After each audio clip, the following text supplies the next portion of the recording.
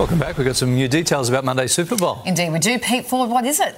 Yeah, Sinatra's back in town because the recurring musical theme during the Super Bowl on Monday is going to be Frank Sinatra's My Way, which is like his signature song, recorded by many people, many whom shouldn't have done it.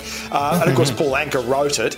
So that's going to be a recurring theme. Even Usher himself is going to be singing a part of it as well. Wow. So that'll put it back into the charts. And Usher today at a press conference was saying how thrilled he is that he is going to become the first musical artist in history to actually perform at the Super Bowl. So history being made on Monday. Indeed. And everyone at home, if you want to watch, you can catch it all live and free on Monday, 7 and 7 plus Super Bowl from 10 a.m. Monday.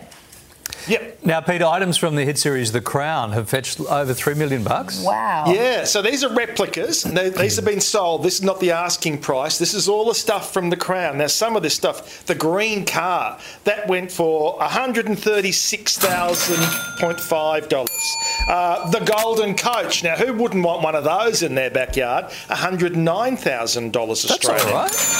The Queen coronation chair, everyone needs one of those, just nudging $50,000 for that one.